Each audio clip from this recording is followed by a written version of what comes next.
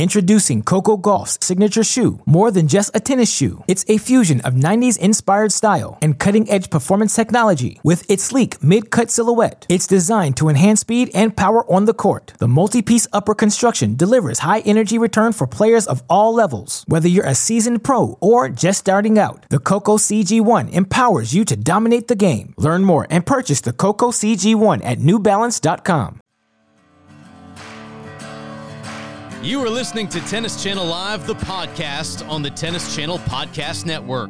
We've got the game, the names, and the insight you need to stay covered on all the courts.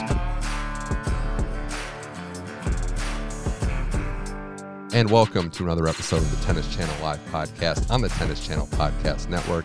I'm Mitch Michaels hosting this week, and thank you again for listening to the best of TC Live. Another week down in Melbourne as we get ready for the Australian Open final matches. And we're gearing up and getting you ready with the best segments this week on TC Live down in Melbourne.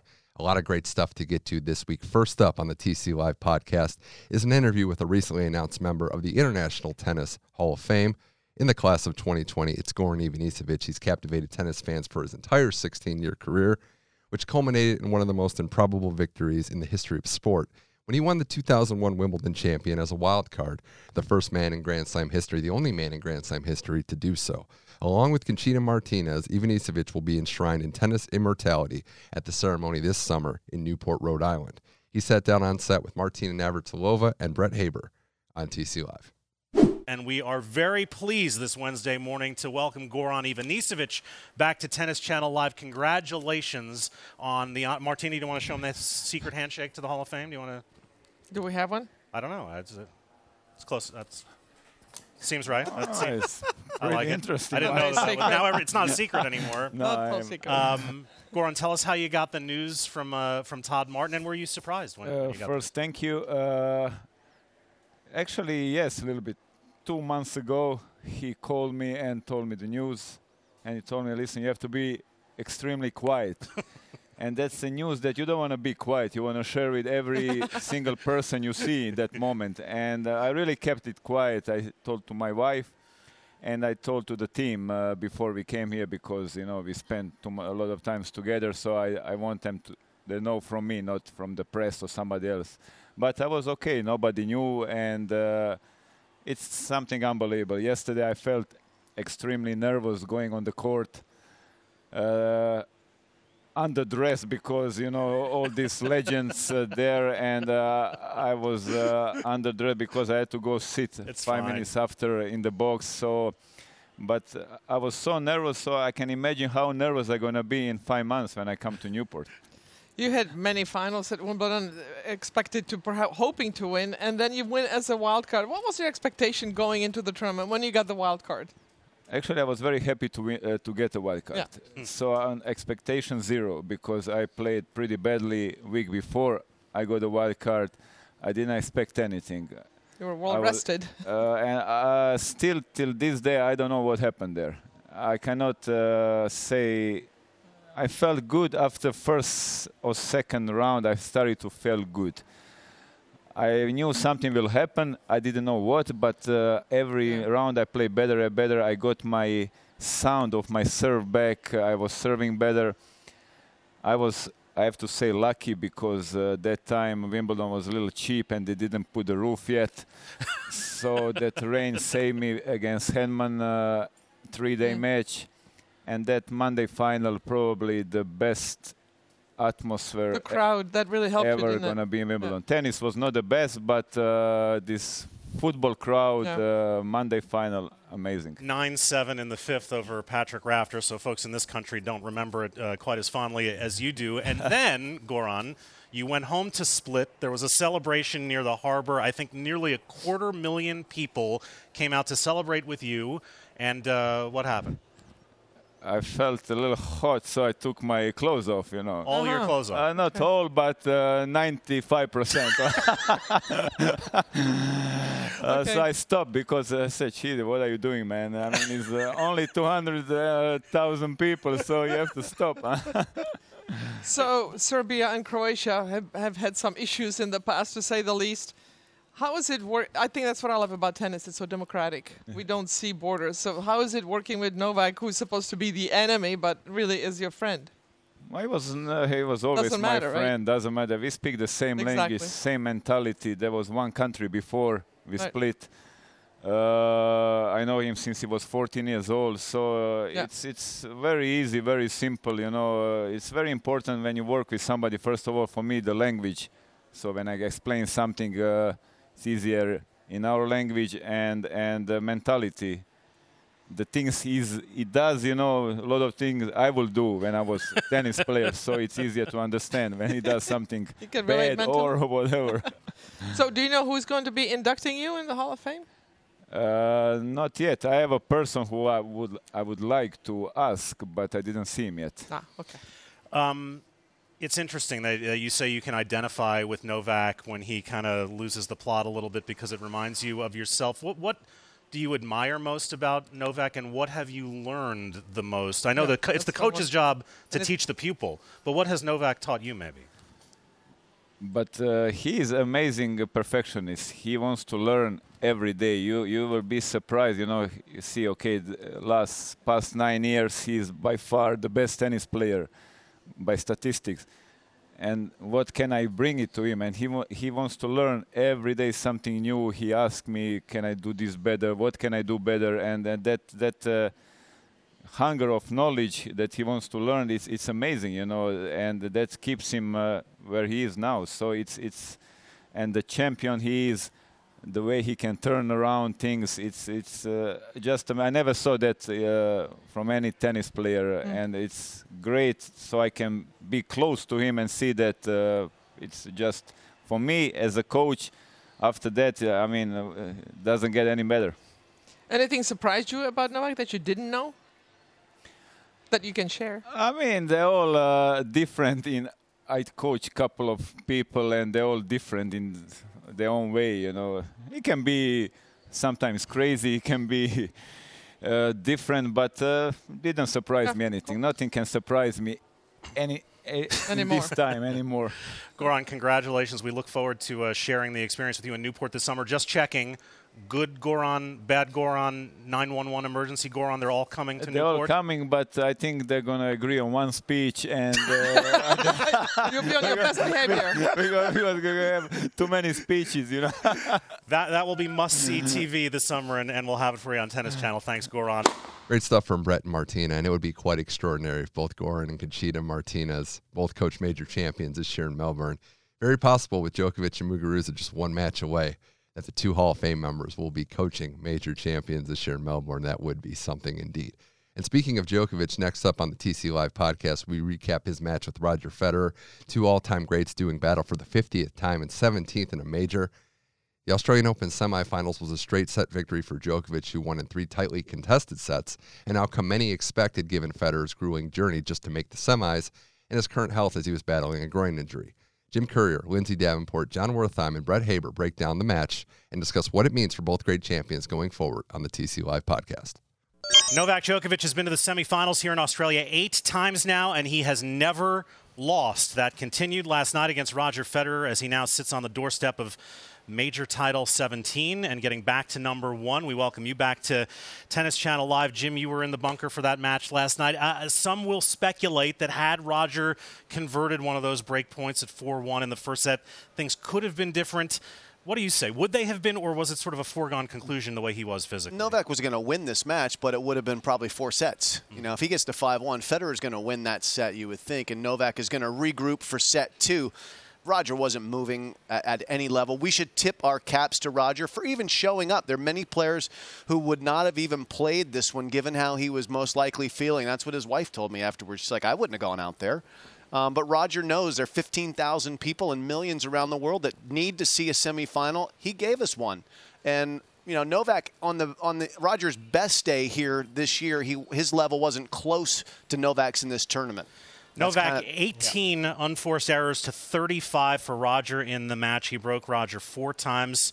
Here are the fellows in the press room. I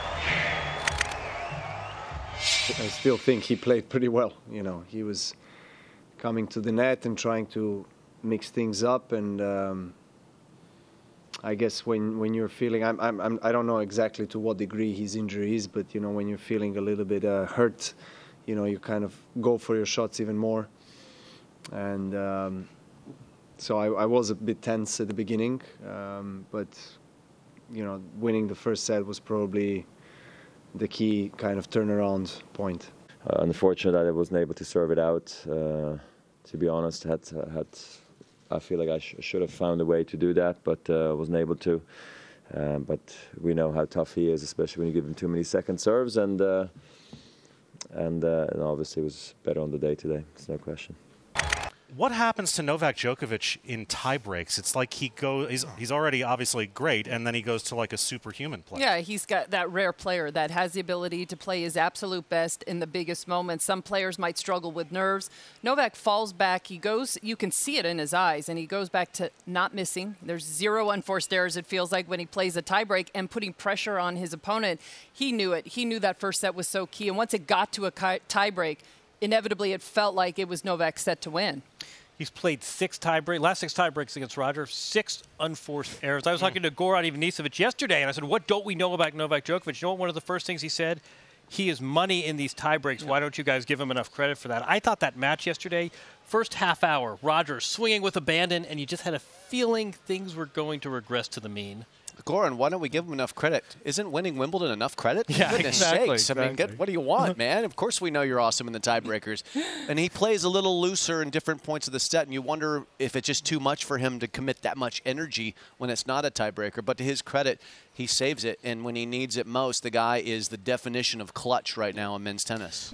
Introducing Coco Gauff's signature shoe. More than just a tennis shoe, it's a fusion of 90s-inspired style and cutting-edge performance technology. With its sleek mid-cut silhouette, it's designed to enhance speed and power on the court. The multi-piece upper construction delivers high-energy return for players of all levels. Whether you're a seasoned pro or just starting out, the Coco CG1 empowers you to dominate the game. Learn more and purchase the Coco CG1 at NewBalance.com. Great to hear the mutual admiration as well between Novak and Roger. Roger answering the bell when he wasn't moving well, still battling it out, showing the heart of a champion. Novak just too much in that scenario, and he's going to look for his 8th title in Melbourne against Dominic Thiem. We'll have Paul Annacone join the show shortly to break down the men's final. But up next, the TC Live podcast has a discussion on the fastest rising star in all of tennis, Coco Gauff. The 15-year-old continues to improve as she defeated defending champion Naomi Osaka en route to a 4th-round run in her first Aussie Open main draw. Martina Navratilova, Jim Courier, John Wertheim, and Brett Haber break down her continued success on the biggest stages and the successful coaching relationship she's maintained with her father, Corey. Here it is now. Look, we all know that the parent as coach setup is often fraught, to say the least, but it seems like there's a lot of good energy coming from the Gauff's family setup. What do you like about the way they've handled Coco's rise? Doesn't seem to be a highly pressurized situation. It seems like they're having fun on their journey together, and I like the long-term vision that they really have for Coco. I mean, obviously, there's a lot of low-hanging fruit that they could be chasing right now, but I think aligning themselves also with Roger Federer's management group, that's a smart thing to do, because if you're looking for someone who has managed their schedule for the long term from the beginning, it's Roger Federer. And I think that they can learn a lot and work well together to establish sort of the groundwork for a long and successful career, hoping that she's healthy. But most of all, she just seems happy, and she's connected to it, and she's not overly pressurized from the outside looking in.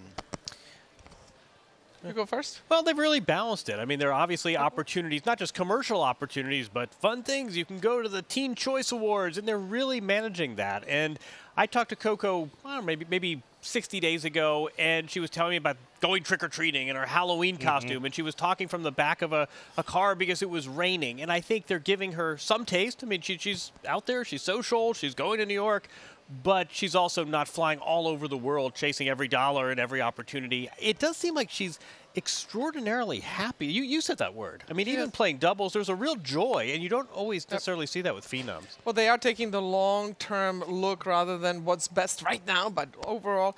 But it's so often the parents, because of the parents, you get to a certain point, but because of the parents, you don't go beyond that point. I don't think that'll be the situation here. They seem to know exactly what they're doing. Also, it's all been done before. They don't have to reinvent the wheel here. You know exactly what you should be doing on the court, off the court, food-wise, training-wise, all of that. So they have all the bases covered, but they're not stressing about it, and they're taking the long-term look, and that's the most important thing. She's out of events until Indian Wells, but she's going to play Fed Cup, which doesn't count against the age restriction limit. Is that a good team environment for her to get a little extra match play in? You sure? And I don't know if you saw her press conference afterwards after her loss, but she said the Olympics is something I'm definitely looking at. So she is thinking long-term. I think playing Fed Cup, the team environment, that will help her. But I also think we talk sometimes about how these careers are getting older and players playing into their late 30s. You no longer have, oh boy, I got 6 years to make my nut. Span this out. She's got 20 years. Just pump the brakes a little bit. And she has plenty of things to work on. You know, she's already so good, but there are certainly areas that were exposed by Sonia Kenin. The forehand certainly can get better. The serve is good. It can improve as well. So the fitness will continue as she continues to mature just age-wise. She's hardly close to a finished product, and how great is she already? It's pretty awesome. What I like about the father, he knows that he doesn't want to throw too much information at her, just little by little, but she's very court-aware. The tennis IQ is off the charts already. She's very aware of what's going on during the match and can problem-solve at 15. So, yeah. Sky's the limit. All right, you can see Coco make her Fed Cup debut against the Latvians in Everett, Washington. That'll be next Saturday right here on Tennis Channel. Fantastic conversation as always on TC Live. And it's important to note that as Coco Gauff continues to rise in the rankings, she's still very much in the hunt to represent America in the 2020 Olympics in Tokyo. She's 5th in the hunt for 4 single slots and still has time to climb higher. Talk about a summer 16 if she makes it. Switching gears now to a much more serious topic, the sports world lost an icon Sunday morning, with Kobe Bryant, his daughter Gianna, and 7 other people losing their lives in a tragic helicopter crash. The death of Bryant was an enormous loss in the Los Angeles and basketball communities, but the entire sports world has shared in the painful impact. On TC Live, Martina Navratilova, Jon Wertheim, and Brett Haber discuss the tragedy of Kobe's death and explain why he meant so much in the tennis world as well. Like the rest of the sports world, the tennis community is reacting this morning to the tragic news back home in California that Kobe Bryant has passed away at the age of 41 following a helicopter crash north of Los Angeles. Kobe spent time around the pro tennis world last year in connection with the children's book that he wrote that was based in a fantasy tennis universe, and reaction from the tennis community has been profound. Rod Laver among those sharing his grief this morning, tweeting out RIP to Kobe Bryant, too young, and deepest condolences as one sports legend acknowledges another. John, you interacted with Kobe extensively through Sports Illustrated. You interviewed him for us last summer at the U.S. Open. Your thoughts this morning? Yeah, I mean, a 41-year-old man and his teenage daughter pass away, and words are inadequate. It's heartbreaking and it's tragic. I think what I'm struck by is that he was known for what? For being this intensely competitive, ambitious athlete, and he funneled that after basketball into so much else. And he was a committed father. He won an Academy Award for Dear Basketball. He was a tech investor. He would appear all over the world. We met him at Tennis Channel last year when he had written a tennis book about pursuing your dreams. So this is a deep tragedy and a peerless basketball player, but I think also for me some of that is just this is someone who is very much relevant in the present tense. You know, few athletes transcend their sport. Fewer athletes yet transcend sport itself, and Kobe was one of those people. And tragedy beyond words, but what I really appreciate about him as a man is his support of women's sports, girls' sports. Most men athletes don't do that, so we thank him for that. And it's just a shame that his second act may have been even greater than his basketball career. So just shame all around. And even here, halfway around the world, in a place where Kobe Bryant never played a game, this morning's news of his passing has cast a pall. Among Kobe's post-NBA endeavors was tennis. He played it, and last year he wrote a children's fantasy book about it. In connection with that book, Kobe came to the U.S. Open last year, and he came to TC Live for a chat with Jon Wertheim. Here is a piece of that interview. Given what we know about your skill set, work so hard, fierce competitive nature, you ever wonder how you do in an individual sport? You cut out for this? Yeah, I used to wonder that quite a bit sometimes. There'd be times during the Lakers season when things would get really stressful, and I would just sit around and say, man, I wish I played an individual sport. But there's something even more challenging in individual sports in that you have to deal with the inner challenge, right? You have to be able to deal with, the uncertainties from shot to shot or the disappointments from shot to shot because it's just you out there. I understand your 2 older daughters have gravitated to team sports. 2 younger daughters, would you get them into tennis? Yeah, so our daughter who's 2, soon to be 3, we'll probably give her a tennis racket, although it's a little too early, but I would love to see her with a tennis racket at some point. You're here to watch the tennis, and now that you're a player, you have a different appreciation. What do you look for? I mean, when you come and watch these matches, what are you seeing as an elite athlete? Well, I try to see what is the strategy for each player, because each player comes in with a game plan. And you kind of you want to see the game within the game. Yeah, it's, you see some cool shots and things of that nature, but I'm kind of looking at what is the strategy that they're having, because it's a chess game that's happening between 2 players, and that's what I like to see. And then I like to see the progression of that. You start the game with this tactic, and then you try to phase into the next, and then the next one, and then the next one. It's kind of that battle of wills. He had a genuine affinity for the sport in a number of ways, not just the book that he wrote, but playing it and appreciating it as a son of Europe. Yeah, exactly. I mean, he knew his tennis, and even early in his Lakers career, he went to the Davis Cup when it was at the Forum. He wrote a book last year about tennis. Legacy and the Queen was the book he wrote, and this wasn't some memoir. I mean, this was sort of a fanciful book about pursuing your dreams, and it was, as Martina said, it had a very feminist bent. He wrote it for his 4 daughters. We were talking before. I mean, this was someone who was tweeting during Federer-Nadal matches. Yeah. So I think one reason his death may be so resonant here is he was a real tennis fan. Marty, legacy thoughts? Goes beyond basketball, goes beyond sports. His intensity. I mean, I think you have to talk about that because it's, I think, matched by Rafa Nadal, maybe Roger Federer on a less obvious scale. But just the good that he brought and the joy he brought to so many and inspired so many kids to do better, boys and girls. Hey, it's Kaylee Cuoco for Priceline. Ready to go to your happy place for a happy price? Well, why didn't you say so? Just download the Priceline app right now and save up to 60% on hotels. So whether it's Cousin Kevin's Kazoo Concert in Kansas City, go Kevin, or Becky's Bachelorette Bash in Bermuda, you never have to miss a trip ever again. So download the Priceline app today. Your savings are waiting. Go to your happy place for a happy price. Go to your happy price, Priceline. All right, now on the Tennis Channel Live podcast, calling in from Melbourne, Australia, our own Paul Annacone, the guy that, in addition to coaching Roger Federer and Pete Sampras, actually won the Australian Open doubles title 35 years ago. Paul, thanks for joining the show. Thanks for having me. Thanks for reminding me how old I am. 35 years. There's no way it was 35 years ago, but I'll give it to you, I guess. We're going to have to get our best fact checkers on that. I'm just going off the research. Exactly, yeah. But I agree. It can't be that long ago. Get on it, guys. Get on it. Paul, appreciate you coming on. On a serious note, the last clip we just played on the TC Live podcast was remembering Kobe. It was a tragic set of circumstances here in the helicopter crash on Sunday. On one hand, it was very powerful to see the sports community rally around how much they idolized him growing up. We saw a lot of tributes in the tennis world, and Paul, being in Australia, what kind of vibe were you sensing? I know it was a very sad day, but we saw a lot of tributes. Novak Djokovic, Coco Gauff, Katie McNally. Kyrgios wore his jersey out onto the court before his match against Nadal. The mood, I know it was somber, but what was it like in the Kobe Remembrance Factor down in Melbourne?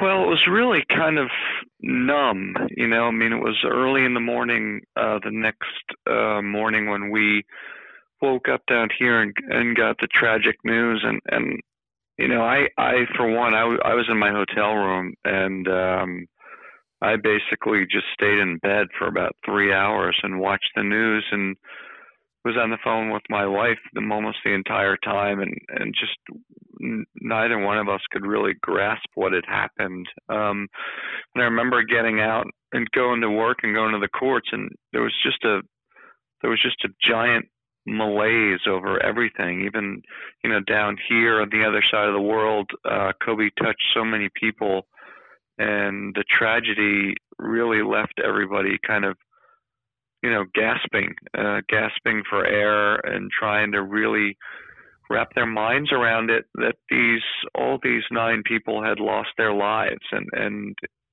when you have a superstar like that that's touched so many lives, it's just breathtaking. We build up our superstars to kind of be bigger than life, and you don't think things like this can happen. And then, to compound the the fracturedness that we all felt, to have the kids that have lost their lives in that horrible accident too. So it's one of those moments that it's really just a gut check, a reality check, and so cliched, but boy, I mean, it just makes you really, really take notice to how fragile everything is. So it was pretty numbing. It was numbing, and all across the grounds and the players and the tributes, and a lot of people with their heads hanging and scratching their heads. So it was one of those phenomenons that you remember where you were on those horrific few moments. Yeah, it was very numbing indeed, and we all send our condolences to Kobe Bryant, his family, the families of the other victims involved. And then looking back, when we played was a clip of Kobe at the U.S. Open last year. This is a guy that inspired so many, especially in a sport like tennis, an individual sport that took his Mamba mentality to heart.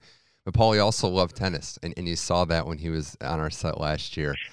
Just the good guy to be around, and somebody that I think had so much more to give in his post-retirement career. Yeah, that's what's heartbreaking. You saw the passion that he was bringing to the next chapter of his life, and you saw, the passion and commitment, and really the exuberance, he was bringing to his family, to his kids, to his daughter's basketball, to being a dad, to the way he was going about his life. And, when I got to see all the video and see his passion about embracing tennis and following that, I just, it brought such a smile to my face, because I just said, here's one of the greatest athletes, most competitive athletes that's ever lived, and he's taking this passion and using it as a healthy driving force into the next chapters and to the next pages of his life. So it is, it's just incredibly crushing, and just one of those things that you never get over, and you just learn to deal with, and you just summed it up perfectly. It's, all you can say is our hearts are broken, and we can just pray and give all of our thoughts to the families of the 9 folks that lost their lives. We certainly can. Again, condolences out to every family involved. We're going to switch it up here on the TC Live podcast to a much, much less serious note and talk about the finals that we're gearing up for. Tonight is the women's final, followed by the men's final the next day. We're going to start with the women's one, Sofia Kenin taking on Garbine Muguruza. If you were a betting man and you had this final from the get-go, you'd have made a lot of money based on what we're seeing. Kenin versus Muguruza. This is the fifth straight final that we're looking at that doesn't have a top 5 player in it on the women's game, so much to unpack from that. But Paul, starting with Kenin, 21 years old, the young American who won a couple of titles last year. We all were impressed with her game. We thought that she could progress and do very well for herself and have a great career that maybe had slam finals in them. But I think we're all kind of taken aback with how fast it's come, and now she's in her first major final. It's been a meteoric rise, to say the least. Oh, it's been incredible to watch. I remember watching her earlier last year and just really kind of be taken aback by her competitive spirit. She's one of these rare young athletes that even at 21 years of age, she can kind of process stress and process adversity and still find ways to kind of stay in the moment and just use that tenaciousness to drive her. And she doesn't get clouded. She doesn't get doubtful. She gets just resilient. She gets almost more clear picture of what she's trying to do in pressure-packed moments. And it's just been incredible to watch. And to think here at 21 years of age, she's already at a final of a major. It's just been amazing. And I think there's more to come. And it's going to be, I'll tell you, it's going to be a very interesting matchup. Garbine Muguruza kind of slipped off the planet, so to speak, with her greatness last year. And she comes down here with Conchita Martinez, who's a great champion and a tremendous tennis mind, rejuvenated, refocused. And Muguruza is playing amazing tennis. And the simple equation is going to be, will Muguruza's power be consistent enough to knock Kenin off the court? So she's going to have to be more on, so to speak. If she's on, she should have too much power. If Kenin can manage the moment and make her hit enough balls from awkward positions in the court, she's going to create opportunity. We saw that in the semifinals with the great movement of Simona Halep. Halep had plenty of chances, created a bunch of opportunities. Muguruza had, I believe, close to 30 unforced errors in the first set, but was able to right the ship in the big moments. So it's going to be amazing to watch them both manage the pressure. Yeah, Kenin, her ability to problem solve has been great. Pressure moments, as you mentioned. She was down 6-4 in that first set tiebreaker to Barty, won the last 4, wins that match in straight sets. And Muguruza working with Conchita Martinez, a proven champion, as you stated. Unseeded in this tournament, which doesn't feel right. Paul, if she wins this, she becomes, I think, just the 5th woman to win on all surfaces, which is an incredible stat, to say the least. And we talk about how young Kenin is. Muguruza, this will be her 3rd major. She's only 26 years old.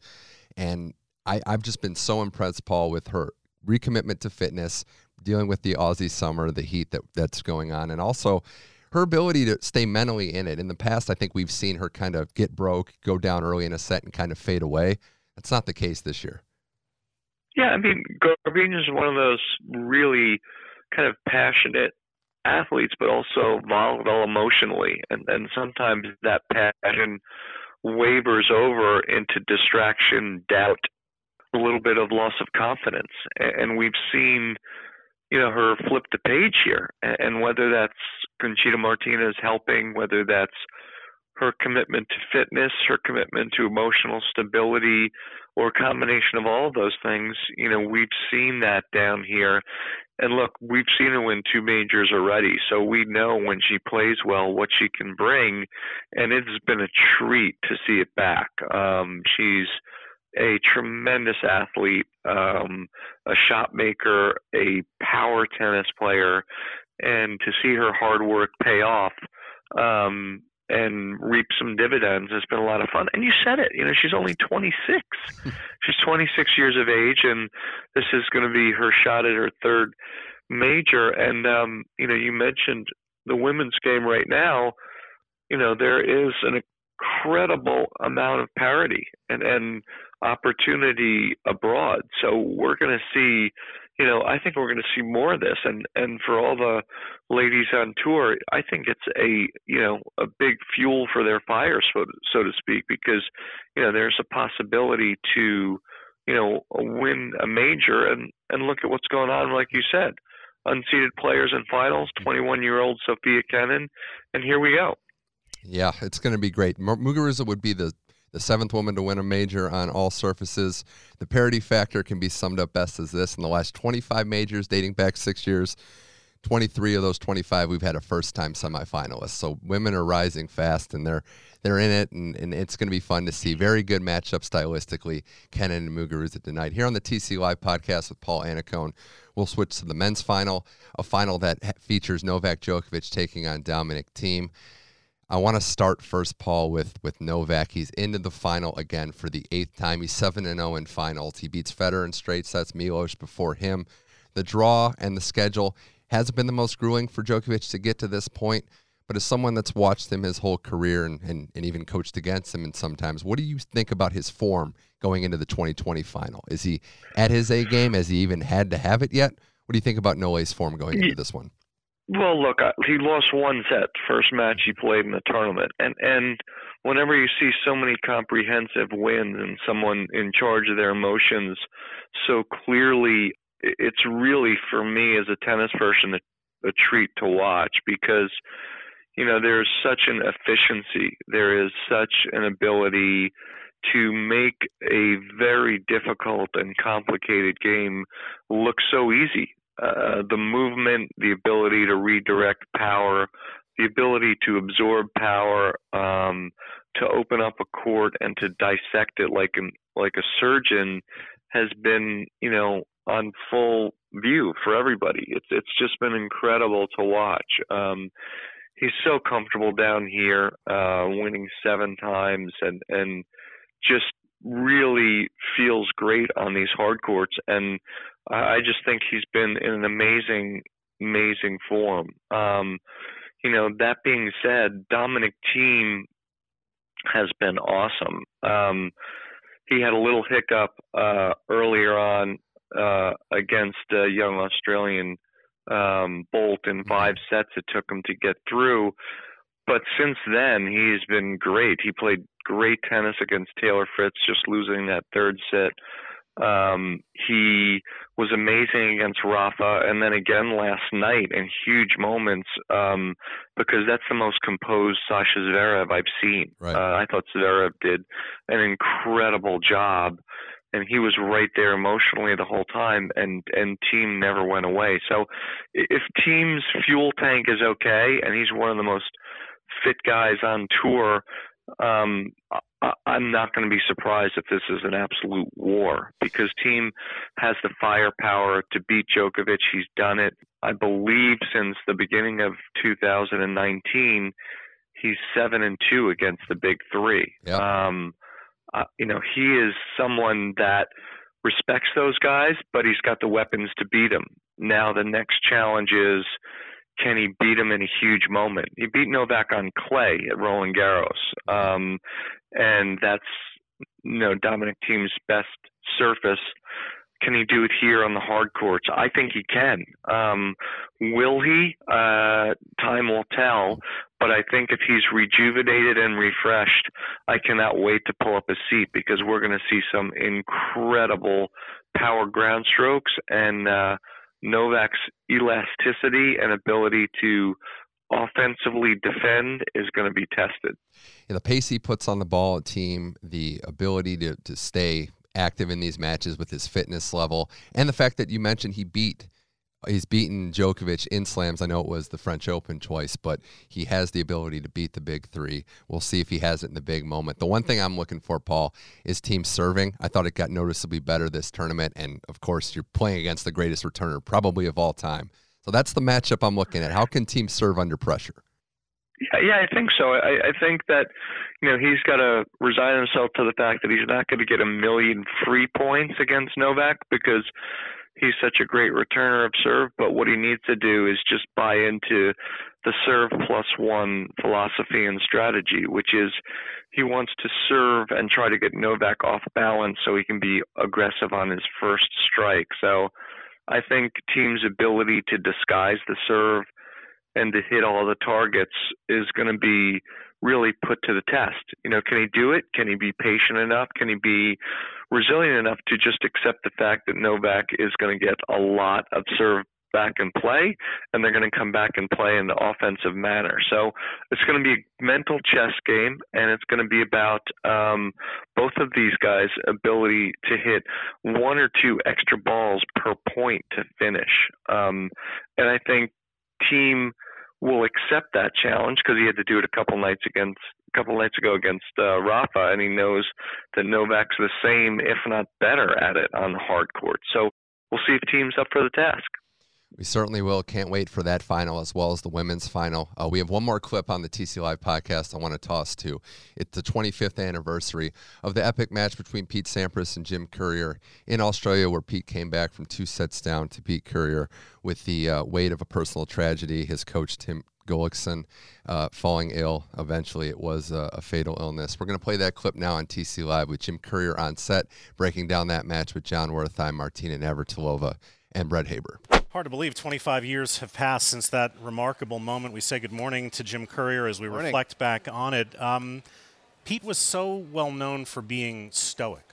Had you ever seen him reveal his emotions so openly anywhere, let alone on a tennis court? No, that's kind of one of the positives that came out of that situation, is that people got to know Pete Sampras a little better, because he was very contained, and that was the first time he really let his emotions show on a match in that fashion. Yes, he'd pumped his fist before. Yes, he hadn't really cracked a racket in anger. You know, Pete was very much of the Aussie mentality. You don't do that, but this was beyond his control. You know, he was unclear. All of us were unclear exactly what was going on with Tim. Tim had a problem in Stockholm the fall prior where he had sort of lost consciousness in the hotel, had to be taken to the hospital by Bill Norris, our trainer. We knew he was dealing with something. It was unclear exactly what that was. That he and Tom Gullikson, his twin, were on a plane as we played, flying back to Chicago to figure that diagnosis out. There was a lot swirling, just a lot of uncertainty. And for Pete, it just overwhelmed him. And he was able to somehow summon, you know, his greatness when he needed it. And he kind of put the emotions on pause for a minute and made his way into the finals of that tournament. He was out of gas when he got to the finals, emotionally and I think physically spent too. Mm-hmm. It was hard for Pete, clearly. But you knew Tim Gullikson well as well. And what was it like for you to be dealing with this on the court as an opponent? Yeah, it's a good question, Martina. I mean, a lot of people don't know that the night before that match, Pete and I and Paul Annacone and the whole group with Tim and Tom Gullikson, we all went out to dinner together, which Pete and I played a few times in majors. That's the only time that ever happened. So we were well aware that this was a different type of match. It had a different feel to it all along. The quality of tennis was good, but there was an emotional component to it that we would never, thankfully, have to have in a match again. So it was surreal. But again, it's one of those matches that we were in the locker room afterwards together on training tables next to each other talking about, you know, Tim and the matches. And that's, again, as you know, having been in the locker room, one of the weird components. You can go through that type of experience together, and then you're also dealing with it together in the aftermath in a way. Well, you were classy about it during the match, so it was tough. Martina. Yeah. Is there any infrastructure? Was there then for how to deal with something like this? I mean, we're reminded, we saw it with Kobe Bryant this week, we're reminded real life happens, and we sometimes forget that watching athletes. Was there any sort of guide? Tennis is not exempt from life. Right. You know, we see players like Amanda Anisimova having to deal with traumatic change in their world, and there are people who don't play professional sports who deal with it every day. So we're not exempt from that. We're just under a microscope. That's the only different thing. That's the difference. Pete would have been dealing with that one way or the other. It just so happened to be during a major when the cameras were on, and there's already a heightened sense of sensitivity and emotion, and then you just magnify it when you get those types of scenarios. You were very active in the aftermath of all that for many years in the foundation that Tim and Tom founded to support brain tumor research for families. Yep. And I think we can all shout out to Tim's widow, Rosemary, their kids, Eric and Megan, and say that your dad will always be part of this sport. Yeah. All right, Paul, we just listened to the clip, and I know you have a personal connection having coached Pete and really stepping into that role as his coach immediately after that Australian Open. I know it's an emotional time to bring up anything like that in terms of a personal tragedy. I just kept coming back to this thought with Pete Sampras in this match, and he's one of the greatest tennis players that we've ever seen, but his competitive nature, his belief in himself, and his ability to overcome, you know, tragedy on and off the court, I think really set him apart. In this match, it's not a major final, it's not a Wimbledon title, it's not an ATP year-end #1 race or a match of that proportion, but I think it just showed you the character that he had on the court. And I'm really interested to hear your perspective of this, having been so close to how Pete was able to deal with all the circumstances and really put out one of the defining moments of his career. Yeah, I mean, it was one of the most kind of sobering moments of my life. Tim Gully was Pete's coach and kind of everybody's big brother on the tour. Just a great guy. I came along on tour when he and Tom were kind of wrapping up their career, so got to be very friendly with them. And when that happened down here, Pete and Tim basically just asked, I was still playing, and they just asked if I would just kind of stay on and help out. Well, Tim and Tom went home to kind of find out what was what and to try to figure out how to tackle this challenge of the disease that he was facing, these brain tumors and the brain cancer. And so I stayed down and was really just trying to be a friend and not get in the way of things. Luckily, I was on the phone with Tim through this tournament. And when this happened with Jim, you know, I think the hardest thing for Pete, and I remember after this match being up until 4 o'clock in the morning with Pete in his hotel room, talking about what had happened, because Pete Sampras was a player and is a man that prides himself on controlling his environment and being able to play through adversity. Yet here he was on center court or on Rod Laver Arena in tears, coming to grips with what his coach was going through. And so he had a really hard time understanding at that moment why this was happening and why he wasn't able to kind of just play. And so a lot of our conversations were just about the fact that it's just human nature. And the downside of it for Pete that night was he did it on center court in front of 14,000 people with millions of people watching. So that's really makes you kind of drop your jaw if you're Pete, because how did it happen? And for a fan, it makes you drop your jaw because you're like, how are you able to play through that? And it's a testimony to his wherewithal and his ability and great skills to fight. And also it's one of those things that as an athlete, I think it's a different kind of a gut check, because you don't know if and how you can proceed, and yet you do. So for me, it was just one of those moments where you can't believe what you're watching, and you're both incredibly impressed and incredibly heartbroken at the same time. You're heartbroken because of what Tim Gullikson and his family had to go through, and you're impressed because you can't believe what an athlete's able to do when they zero their mind in. And there are very few athletes, if any, that I've ever seen that has the razor's edge like focus that Pete Sampras had. He was heartbroken, he was crestfallen, and yet he's able to go out there and play one of his biggest rivals and find a way to come back from 2 sets to love and basically just kind of serve his way into the next round. And both of those guys had an incredible relationship, Jim and Pete, with Tim Gully. And the dinner the night before with all of us was something that was really special to all be there with Tim and Tom and Pete and Jim and a few others, and just really kind of have some camaraderie. And then to go out and have a war like that the next day was really just jaw-dropping. Yeah, I mean, you said it perfectly. And not only did Pete have to play through the face of tragedy, but he had to play a 2-time champion and one of the best players on tour. So you compound that with the fact that you have to put yourself in that position and play against one of the greats in the game. It was an awe-inspiring performance. And, I know that there's no easy way, there's no manuscript for how to deal with tragedy. But I just think 25 years, it's a long time has passed. It's still remembered as one of his defining moments. And it's kind of crazy to think that, because he's, as we mentioned, had so much success on the tennis court, has that reputation for being one of the most focused athletes ever. And here we are talking about an awe-inspiring performance that wasn't a major final, that involved just a reality and something that people can relate to, dealing with loss and having to power through. Yeah, but that to me is, I think that's what's amazing about sports, right? We all want to grasp a personal bond with superstars, with icons. And for the early days in Pete's career, people just thought he was, kind of this robotic guy that just went out, didn't feel things, and just played tennis. So in many ways, this opened his heart to so many people. And in many ways, the fans were able to jump in and kind of take him by the hand and pat him on the back and say, wow, we've been through this, we see this, and you are one of us. And so for people to see superhuman talents become human because of emotion, that's a huge link. And that's what they saw with Pete on that night. And I think that was a new beginning to a level of being embraced by the fandom out there. Absolutely was. We remember Tim Gullikson, all he did for the game, as well as that epic match 25 years ago in Melbourne between Pete Sampras and Jim Courier, something none of us will ever forget.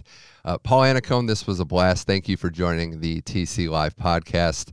Hope you enjoy the finals. I think we're all pretty jealous that you're going to be down there for some pretty unexpected, unpredictable matchups. Well, thanks for having me on, and you guys should be jealous. I am here, and it's going to be a blast. So you just have to pull up your chairs, pull up a seat, buckle your seatbelt, turn on Tennis Channel, watch the matches, and get a big bucket of popcorn and enjoy. We absolutely will. Paul Annacone on the TC Live podcast. Thanks, everybody, for listening. You can find every episode of this podcast on the Tennis Channel Podcast Network, and we'll see you next week.